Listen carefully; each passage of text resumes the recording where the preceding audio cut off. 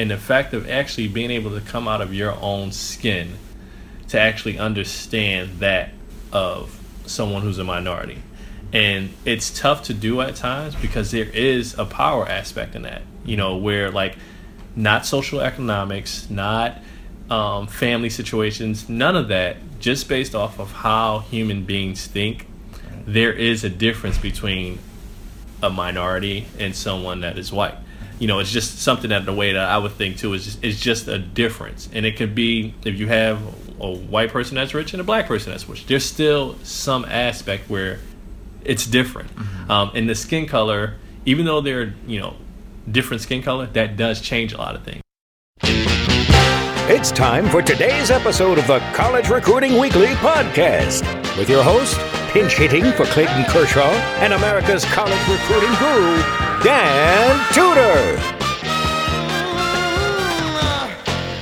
Coach, welcome to today's show. I think it's going to be a fascinating one. We really sort of dive into a very niche topic. It's not going to apply to everybody, but I think it's going to apply to a lot of you, especially since this is a question that I get asked a lot when we do workshops on a campus or when we're working to develop a recruiting strategy and recruiting plan for a client.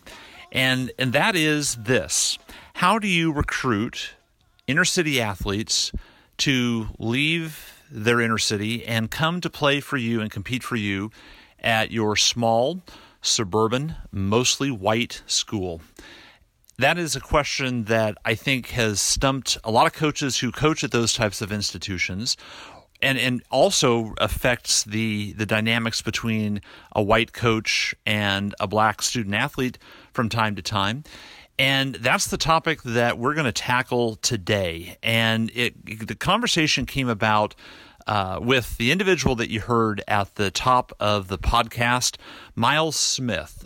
Coach Smith is going into his third year as the head men's basketball coach at Johnson State College in Vermont. And I've been to the campus a couple of times over the years. Great relationship with the athletic director and the staff there. It's always fun to go back to places where you have friends and where you feel like the work that you've done over the years has made an impact. And that's the case with Johnson State. They've made a lot of good changes, and it's a challenging area to recruit in.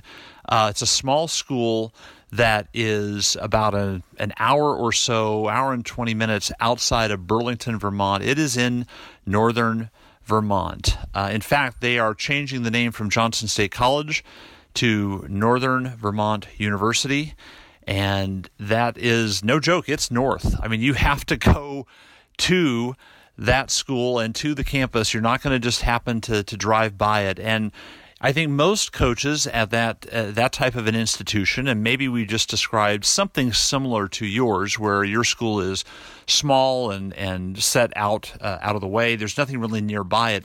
How do you recruit athletes from the city to come to your campus? And I'll go one step further. How do you recruit black student athletes that mainly are coming, in this case, from the inner city, to take a risk and come to an area that is so completely different from what they've grown up in?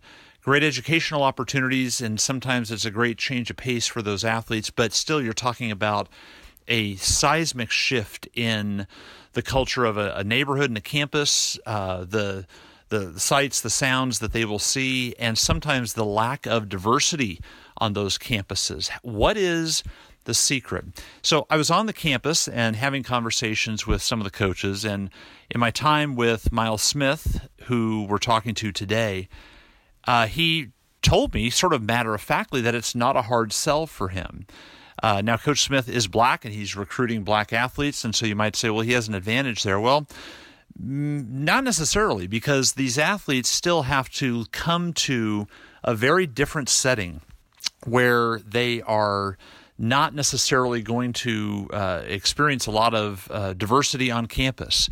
And I know that is something that a lot of campuses struggle with, just the lack of diversity. And when a black athlete comes to visit on a campus visit, sometimes coaches at a variety of schools, Division I down to, again, smaller schools like Johnson State College, complain privately, and they're frustrated that, how do we show athletes that are coming from a completely different environment that they can belong here and that we want them and that they're going to feel comfortable here. And it's a hard sell sometimes.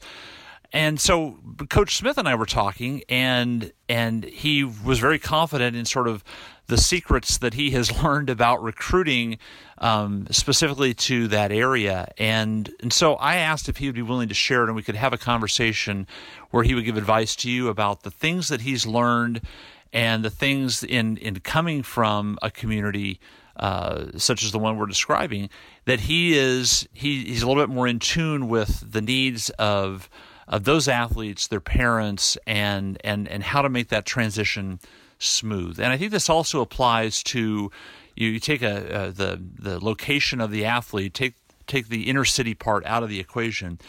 There's a quiet tension, I think, that I've seen and I've heard discussed around college athletics between white coaches and black athletes, and how do we connect when we don't share the same cultural perspective that they do. And again, Coach Smith came in with such good advice, and that's the other part of this podcast I think you're going to love, that this is about connecting with people, making and building relationships, and how do you do that? How frankly, do we get past our own preconceived myths and maybe prejudices to enable ourselves to recruit an athlete that really is going to contribute mightily to the program, but also just add to the overall fabric of the campus and the athletic department and your team.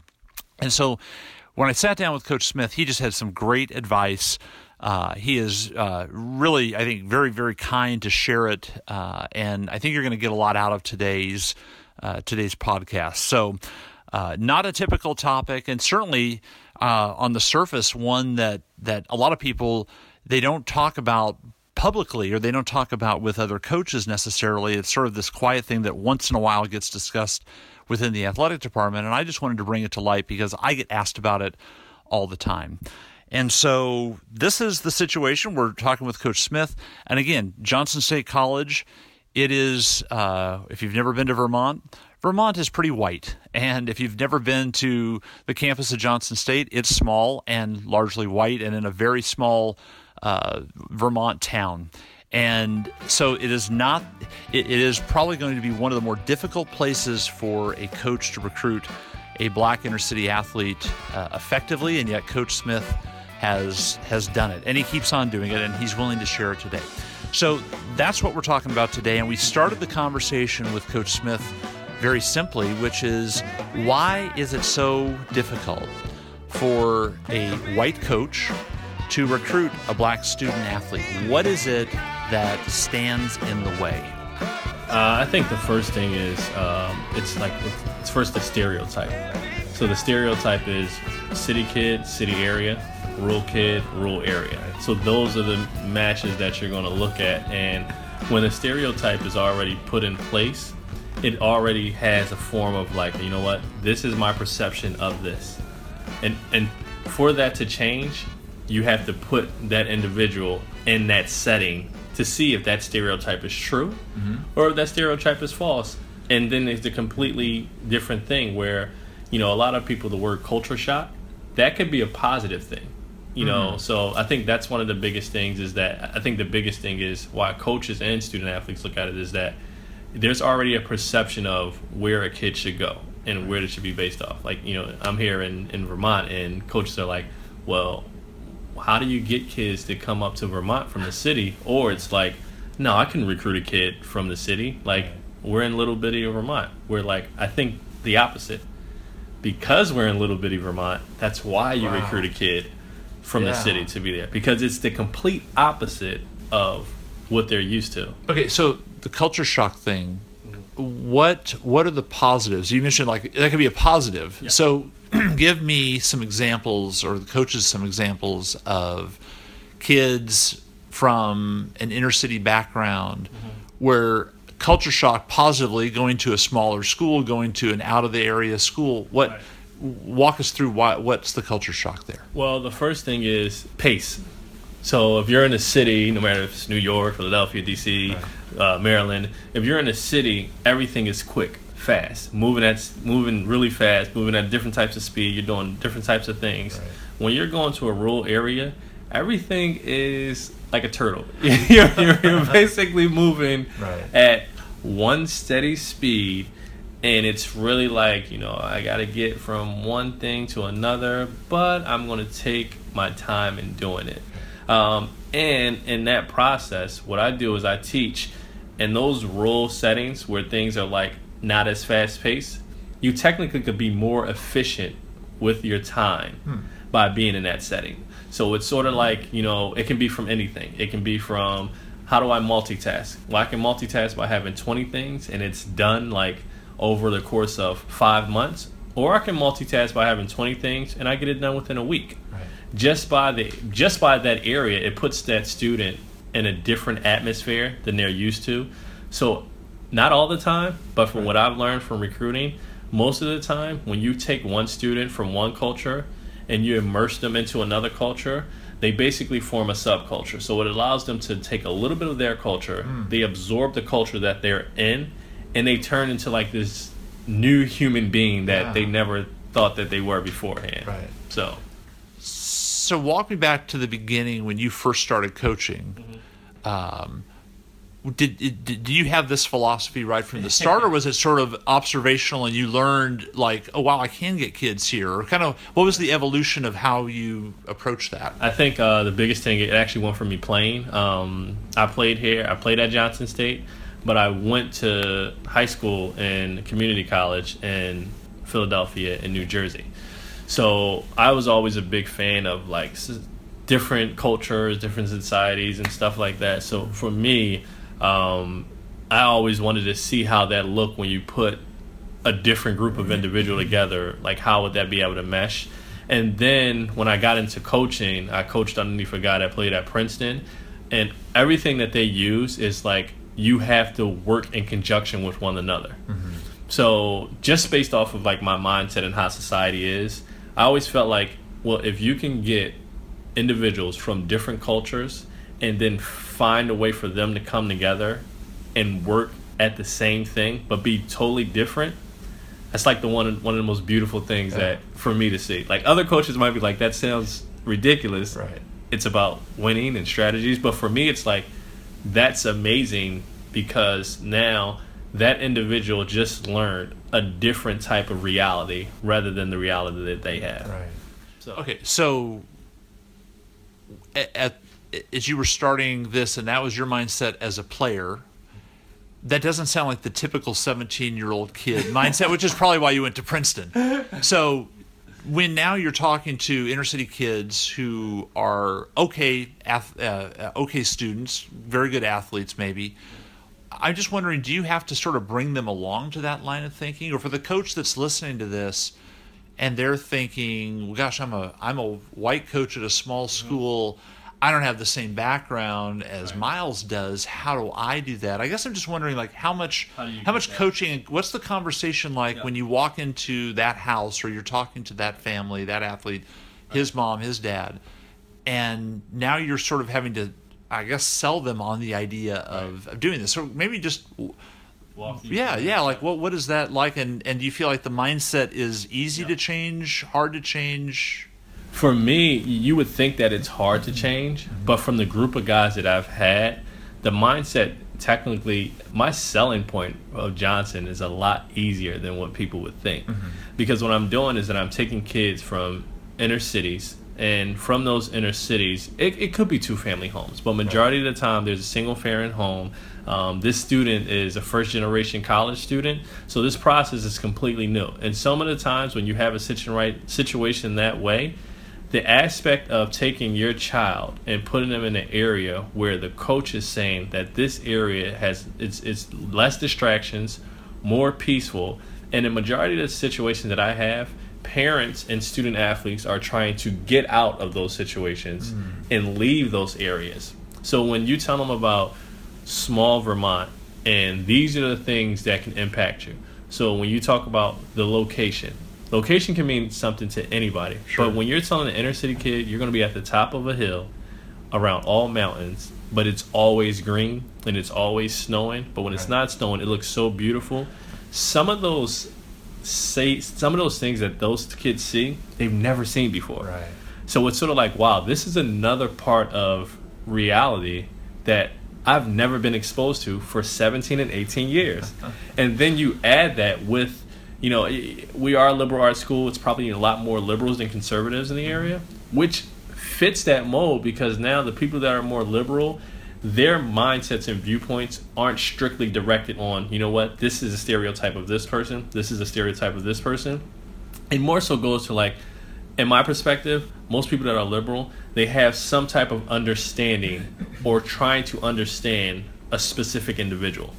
So now, being an African American or minority male coming into basically a predominantly white area, you don't have that stereotype of, like, in all honesty, well, this is a stereotype of what a white person is. Right.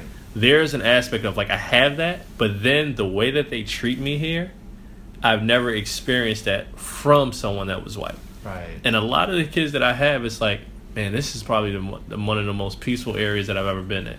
Right. And not off of, like, research that's driven off other institutions, but from my own research with my teams.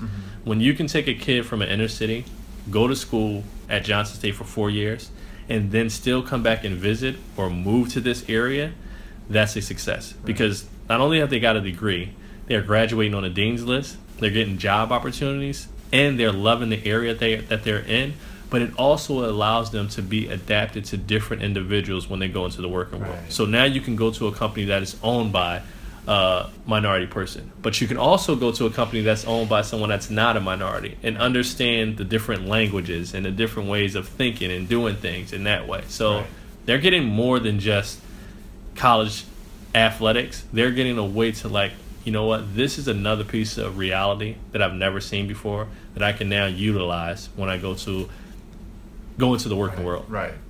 So you talked a lot about, in that description that you just gave, about almost the perspective that these athletes and prospects have, this perception of the outside world, maybe the white world outside of that inner city, that is not, that they see wasn't correct, or that was while they see that it may work a little differently than they thought. Right. What do you see from reversing it for the coach at a college? It's a white coach that would love to come in and recruit and have as a part of the fabric of their team inner city kids, or maybe just more diversity. I think so many coaches at college campuses and athletic departments want more diversity, racial diversity on their teams, in their athletic departments. Right. But there's something keeping that coach from going into those communities. So what stereotypes would you want to maybe chop down a little bit, that where for the coach looking at that community, what should he or she really understand about what the priorities are for that family that you just described? It was something on social media that Greg Popovich posted. It was an interview that he did, and they asked him about everything that's going on in the world, and the president and all that kind of stuff. I'm not a political guy at all, but he talked about the fact of being able to. He talked about whiteness. And the fact of actually being able to come out of your own skin to actually understand that of someone who's a minority. And it's tough to do at times, because there is a power aspect in that, where, like, not social economics, not family situations, none of that, just based off of how human beings think, there is a difference between a minority and someone that is white. It's just something that the way that I would think too is just a difference. And it could be, if you have a white person that's rich and a black person that's rich, there's still some aspect where it's different. And the skin color, even though they're, different skin color, that does change a lot of things. Right. So I think, my example would be, from reversing that perspective, there's two coaches that I know right now that I'm good friends with, that if they were at Johnson State, they would either be doing the same thing that I'm doing, or even doing it even better, and that's Casey Stencil at Millersville University, which is Division II. But he did it at Del Valle for numerous of years, conference championships, NCAA tournaments. And then the next person who's actually right in our backyard is Dan Ingolstadt over at Southern Vermont College, where he's won NECC championships and went to the NCAA tournament. But they've done it, and some of my theories and thought process have actually come from Casey Stencil, where they've done it with not looking at the color of your skin, not looking at anything like that, but really focusing on no matter where the individual is that's going to fit and have the intangibles that we need, that's where I'm going to find it.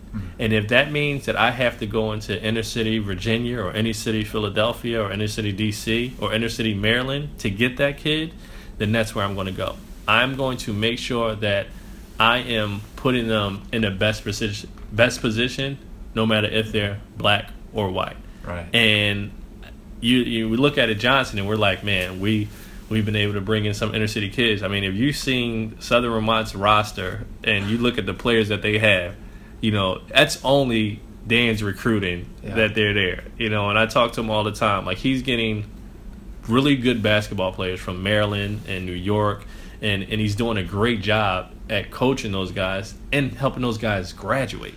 So other coaches that are listening to this at other small schools that aren't doing it, right. And I'm just listening to you talk, and what's sort of coming to my mind is there's something that is stopping them from saying, you know what, I'm going to go do that. I'm going to, as opposed, and so what maybe the safer fallback version is, I just can't recruit there because our campus looks so different than the communities that they're from. Yeah. And so there's almost that irrational, fake excuse that you're making if you're a coach. That's what I hear you saying. Is that? Am I hearing that right? It's sort of like we talked the other day. It's sort of like, what's everyone's pitch? Small class sizes, areas safe. It's the same thing. It's a pitch that all the colleges basically say the same thing. Every college says the same thing. Oh, I can't recruit this kid because you know what? He's from Philadelphia. He doesn't have the grades. Right. Well, that's incorrect. Or he's from D.C. Well, he doesn't have the grades. Or financially, he can't afford it. He's from that neighborhood, so he must not have the grades. He must not have the grades. Or, you know what? He financially can't afford it. Or, why would he want to come up to Vermont when he has all of this in the city? Right. When, in my mind, I'm like, I always believe that, and I think most great coaches think like this.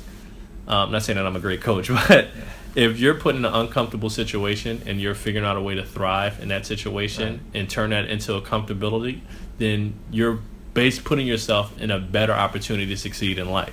If you're continuing to stay in a comfort zone, and even though that comfort zone is working for you and you're not trying to learn every single day, then you're not benefiting in life.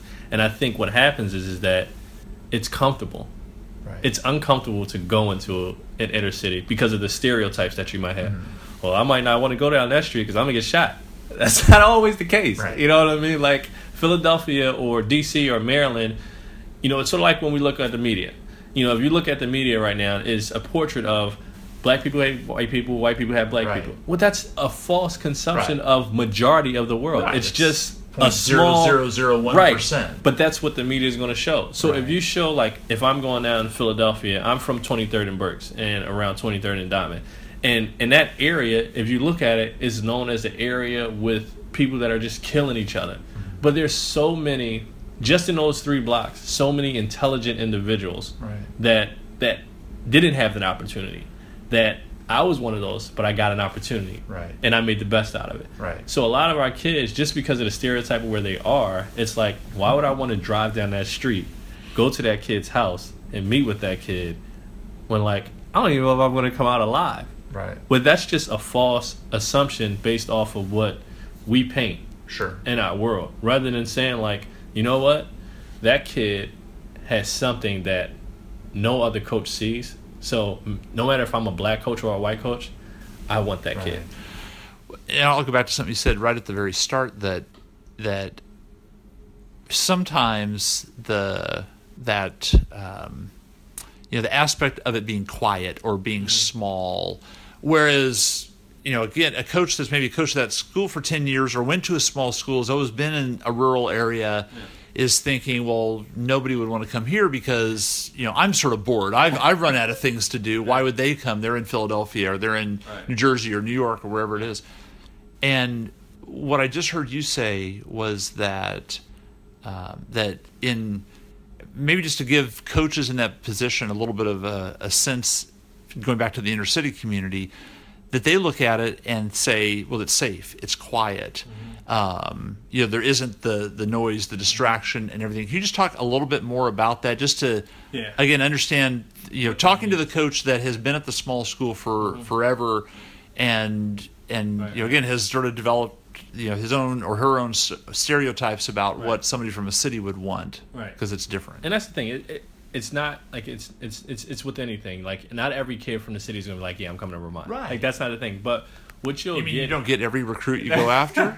No, you don't. No. Oh, okay. So what you'll get most of the time is that you reverse that. So if you think about it, if I'm a coach for 10 years that's been in a rural area and I'm just being bored, just think about the opposite of that. If I am a kid or a coach that's in the city and it's always fast paced, I never have enough time. Right. So now you take that aspect and say, you know what? Hey, kid, there's an opportunity for where you can actually, if there's nothing else to do, you can relax. Right. Whereas though, if there's nothing else to do, you can always go outside. You can always go to this. You can always go to that. You can always do these things. Where sometimes, in reality, you need time just for your mind to relax. Quiet. Yeah. And if there's someone who's 17 years old who's never had an opportunity for their mind just to relax and be quiet, the first time they get that chance, it's like, I've never experienced this before. Right. And it's only the quietness, and only the times where most people that have been in this, this boring area that's like, there's nothing ever to do. Well, just imagine growing up in a city and like, you got cars moving, sirens, horns, 12 o'clock at night, 1 o'clock at night. Everything is going on. There always is a noise. You might hear a gunshot. Anything might happen. Somebody screaming, parents yelling. All of that's going on from the time that you're born to the time that you're 17 or 18 years old. And you come into somewhere like Vermont, and you can do basketball, you can do academics, you can go to study halls, you can go to the library, and then at the end of the day, if you want, and you just want to relax, even if you don't want to be in your room, you just want to come sit out on a step or lay in the grass where it's no dog poop or nothing, no trash or nothing laying around. You could just sit there and lay back and just say to yourself, like, players might say in the beginning, like, if you were in a city and you're like, hey, bro, you want to like sit in the grass and look at the stars? You'd be like, is something wrong with you? Like, what's wrong with you? But if you're by yourself and you're just relaxing and you sit back and you look up at the sky and you see 1 million stars, like they were like right in front of you, and you've never seen that before, that's an amazing feeling to have. Okay, so you're describing that, and I'm just wondering, for you going in, and that's part of the story maybe that you tell, or that certainly your players could tell now, but as you're describing that to a 17-year-old kid, do they get it? Do you see like a reaction to like that picture you're painting about what it's like in Vermont, and have you ever thought about having quiet? Like, I'm just wondering, like, what's the impact that you've seen when you talk about that? What I do is I explain it, and then the only way for you to actually sell it is for the kid to experience it. Right. So if I explain it and paint that picture, there's nothing that is involved around basketball. There's nothing that's involved around academics right now. Everything that I've just painted is revolved around that individual seeing something from a different lens that they've never seen before. Right. And when they come on a visit, when they meet other players that are minorities, and they're saying the same exact thing that the coach said, and they're seeing this firsthand, now it's like, wow, this is actually true. Right. And it's sort of like, I had a kid that graduated from here, and I had another kid I think I talked to that transferred out. And whether you graduated or you transferred, the one thing that I always hear from every kid is that It's just something about Johnson State that you're always going to miss it whenever you're gone. And for those kids is that aspect. Because once you leave, if you go back to the city, that opportunity to go over and look at the stars aren't there. Right. You know, that opportunity to have that moment of silence isn't there. Right. That opportunity to walk across the street and know that no matter, not because of the color of your skin, but the fact that every individual will speak to you. Right. That not because of the color of your skin, the door is held for you. Right. Someone to say, excuse me. Everyone is so polite and nice. When you lose that, it's sort of like you're for them, they're trying to figure out why am I missing Johnson so much? Right. Well, it's all the intangibles. Right. It's and it might not be Johnson. It could be a small school anywhere. It could be just that. It's more of you're describing the setting. Yeah. And you're describing the way that a smaller campus operates much of the time versus big city or a larger campus. Right.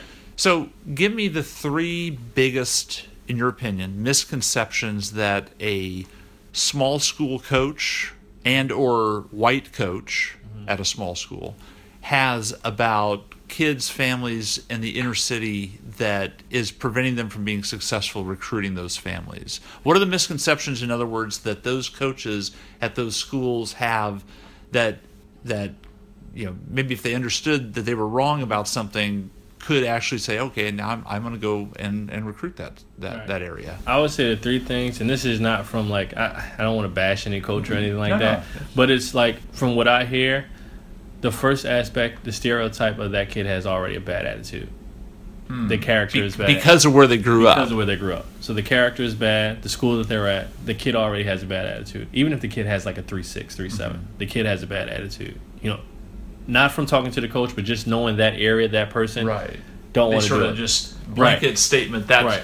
That's or that whole if they had a kid from that same area that had a bad attitude, every player should be like that kid from that area that had a bad attitude. Right. So I think that's one. The next thing, which I think is a false conception, is academically they won't be there. Like if I'm at a top academic school and I'm in a rural area, it's very difficult for me to think that I'm going to get a kid from the city, because academically he won't be able to connect with the students that we have here. Because my students are this type of individuals, and he's this type of individual. Where like that sometimes that might work for coaches. You know, where I'm more of like, I want all personalities. Other coaches might just want a set personality. So like you can't blame them for that. And the other thing is like a toss up between they can't afford it or the area. Those are the things. They can't afford it or the area. The area is, if you're from the city, why would you want to come to a small town? Right. If you're from a small town, of course you would want to go to a city. Right. So it's like the city is painting this big picture of like this is the amazement, but like the small town, small school setting, it's sort of like, you know, that's the backup. Like you want to do that a little bit later. Right. That's not a big issue. So those are the three things that I would say.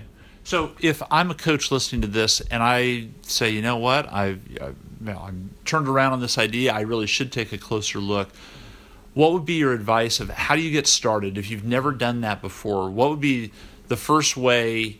So here I am as a white coach at a small school, and I want to go to my nearest big city metro area and recruit more of the inner city kids to get the diversity that I've always said I wanted and that the school wants. Yeah. What are the first couple of things you would say, look, here's how you should start, or here's what you should understand going in, and maybe, you know, if it's a different type of approach, or what are the steps that might be different or that are needed? It's interesting. It's sort of like stuff that everyone says all the time, but like honesty is huge. And probably bigger than honesty, one of the most biggest things, what I've experienced, and I think other coaches who've done this will see, for inner city kids, there has to be 110% loyalty. And that doesn't mean from the coach. From you're the saying, coach. Okay, demonstrating that to the student athlete, and that doesn't mean playing time or like you know yelling or screaming. All of that stuff goes out the window. I mean loyalty as far as the communication that you're having. So loyalty as far as, is he connected off campus, academically? Right. Are you following up with him. Not only loyalty for the student athletes, but the parents have to feel that you're loyal to their kids as well. Because most of the time in these inner city areas, there's been a lot of disloyal and a lot of non people that are honest. So it's sort of like they have this wall up, and in order to break that wall, you have to earn that trust and loyalty and honesty. And you can say that for any kid, right. But I think from what I'm experienced, that's the biggest thing. You can't go in there and sell, well, you might not want to go to us because we're a small town. Like, you have to sell the positives of the school. Maybe it's like, hey, listen, because we're a small town, this might be a better fit for you. What would be a small act of sort of demonstrating honesty or commitment to that kid? Like how do I do that on the first visit or first phone call or when I first contact as a coach? So the biggest thing for me is, like, I'll have a kid on a visit, and the first thing I always get was like, man, these people are really nice. And what I'll say to that is that's the aspect that you can get here, is not only the people that are nice, but I guarantee you that you'll find peace. You'll be able to think. You'll be able to think to yourself. And you really, what you do is, you probably, whether you were a leader or you were a follower, while you're here, you'll be able to form your identity of who you are. So there's never an opportunity where you have to be this guy, this macho guy, this prideful guy. You're actually dropping all of the aspects of your life that you've had, and I just want you to wake up every day and be you. The only thing I ask is that you go to class and come to practice. Like, that's the biggest thing, and show up. But everything else, just be yourself. There's never going to be any pressure for you to be someone else.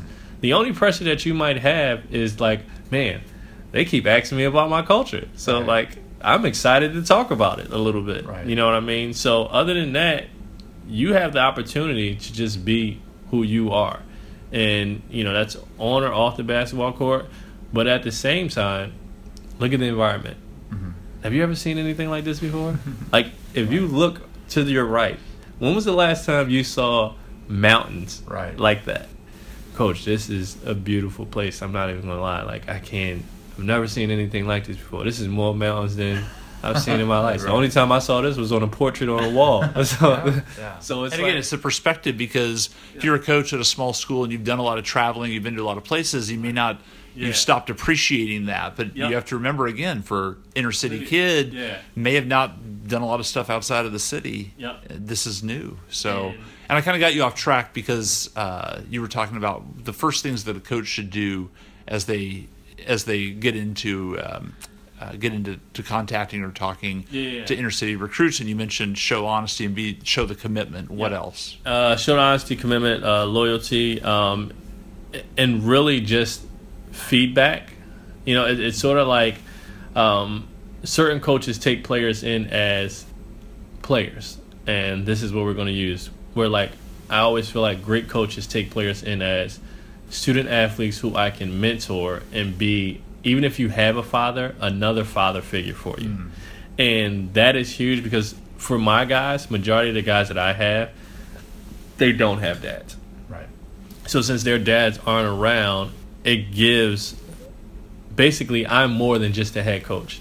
I am the blanket that, when something is really going on, they can talk to me.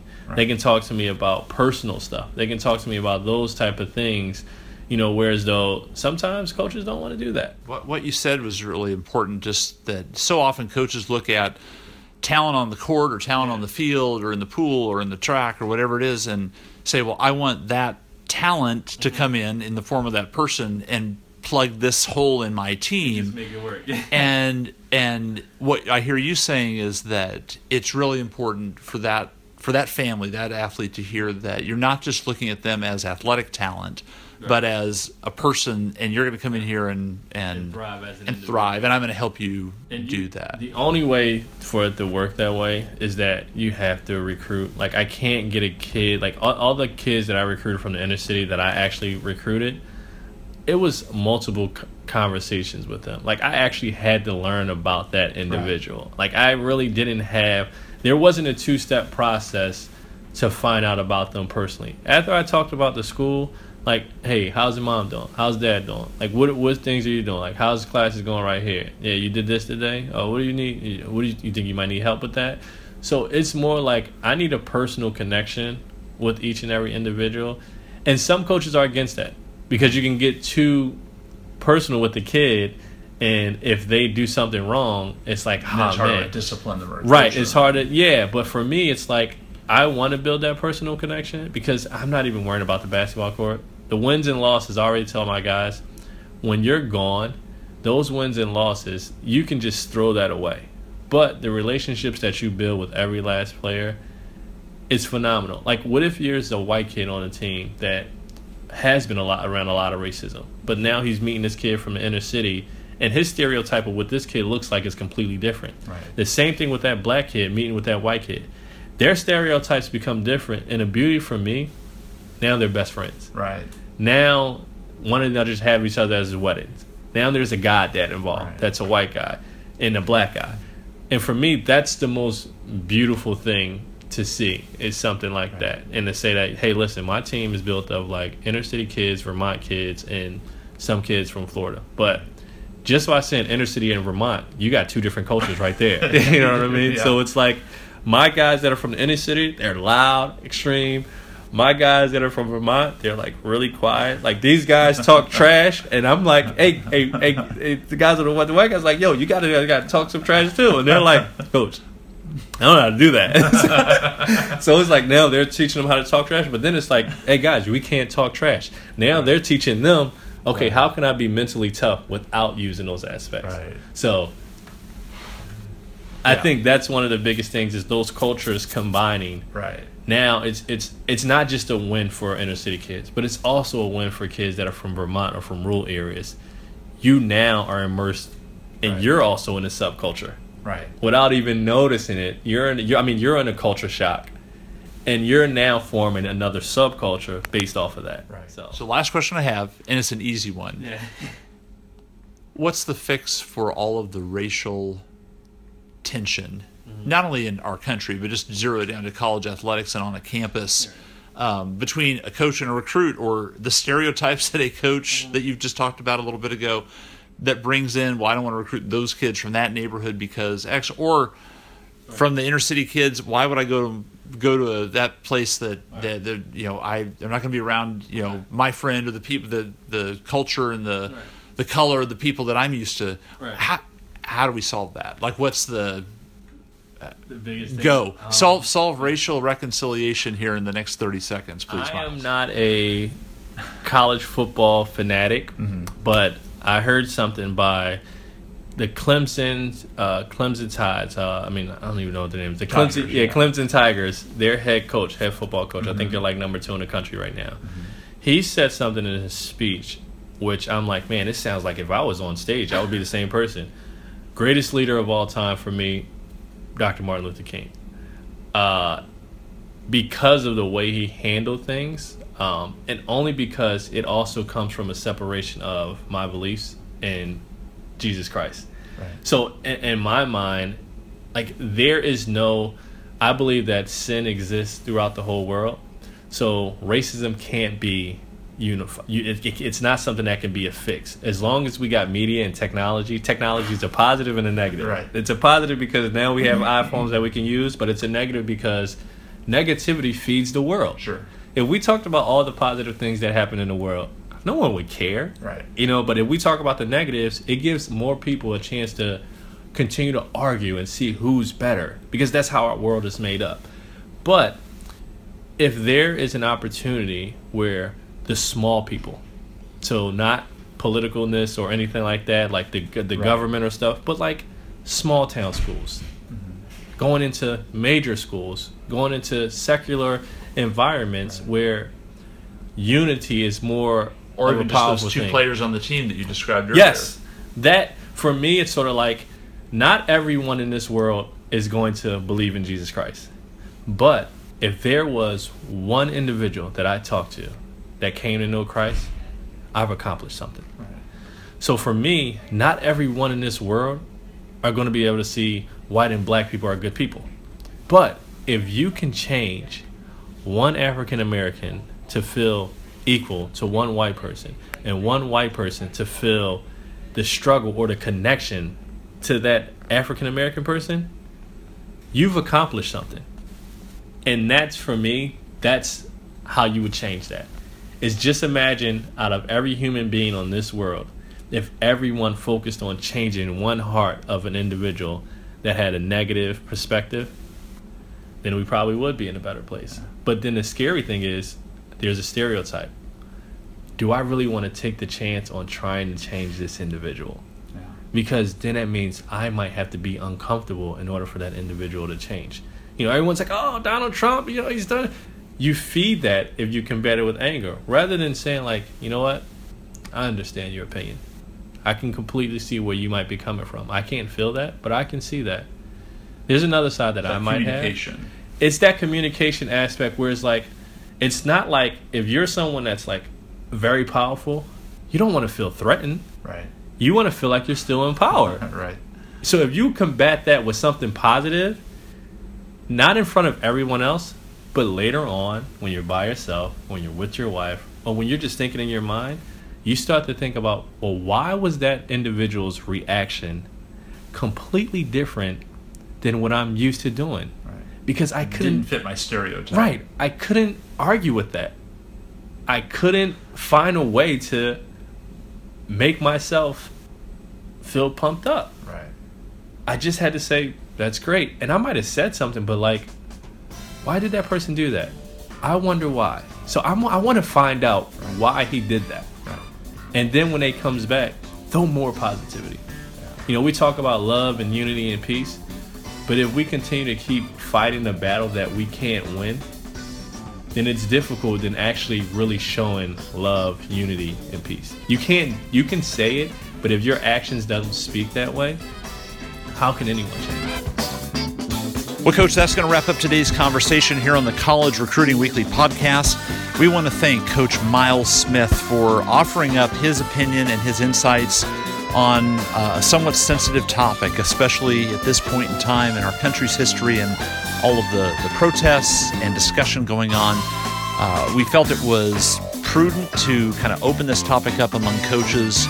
And again, hopefully you found it helpful and enlightening and will help sort of stretch your thinking on how you can recruit black student athletes better. And more than that, how do you make a connection culturally, racially, and sort of cross those boundaries that, have a lot of America up in arms and disagreeing with each other. How do we come together?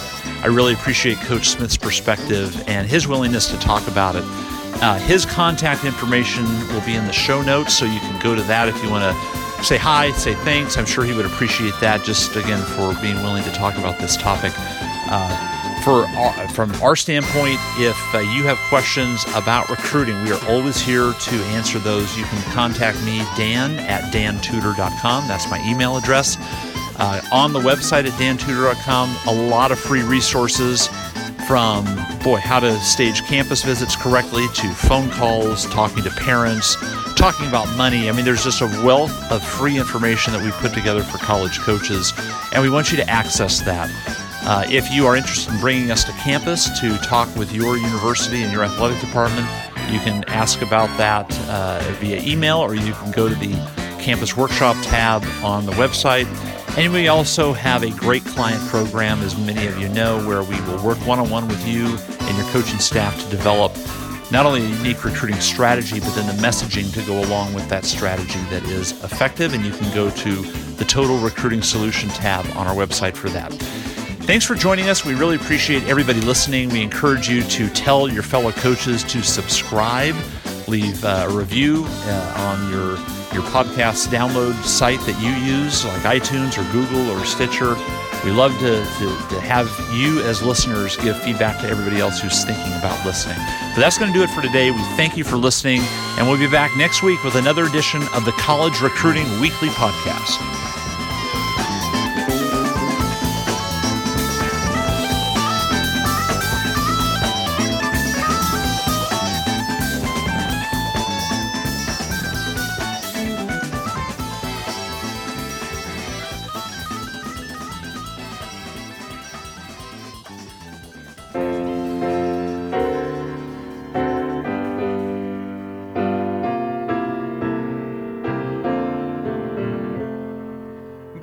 bright college days, oh carefree days that fly. To thee we sing with our glasses raised on high. Let's drink a toast as each of us recalls ivy-covered professors in ivy-covered halls. Turn on the spigot, pour the beer and swig it, and gaudeamus igitt a tour. Here's to parties we tossed, to the games that we lost. We shall claim that we won them someday. To the girls young and sweet, to the spacious back seat of our roommate's beat-up Chevrolet. To the beer and Benzedrine, to the way that the dean tried so hard to be pals with us all. To excuses we fibbed, to the papers we cribbed from the genius who lived down the hall. To the tables down at Maury's, wherever that may be. Let us drink a toast to all we love the best. We will sleep through all the lectures and cheat on the exams, and we'll pass and be forgotten with the rest. Oh, soon we'll be out amid the cold world's strife. Soon we'll be sliding down the razor blade of life. Ooh. But as we go our sordid separate ways, we shall ne'er forget thee, thou golden college days. Hearts full of youth, hearts full of truth, 6 parts gin to 1 part vermouth.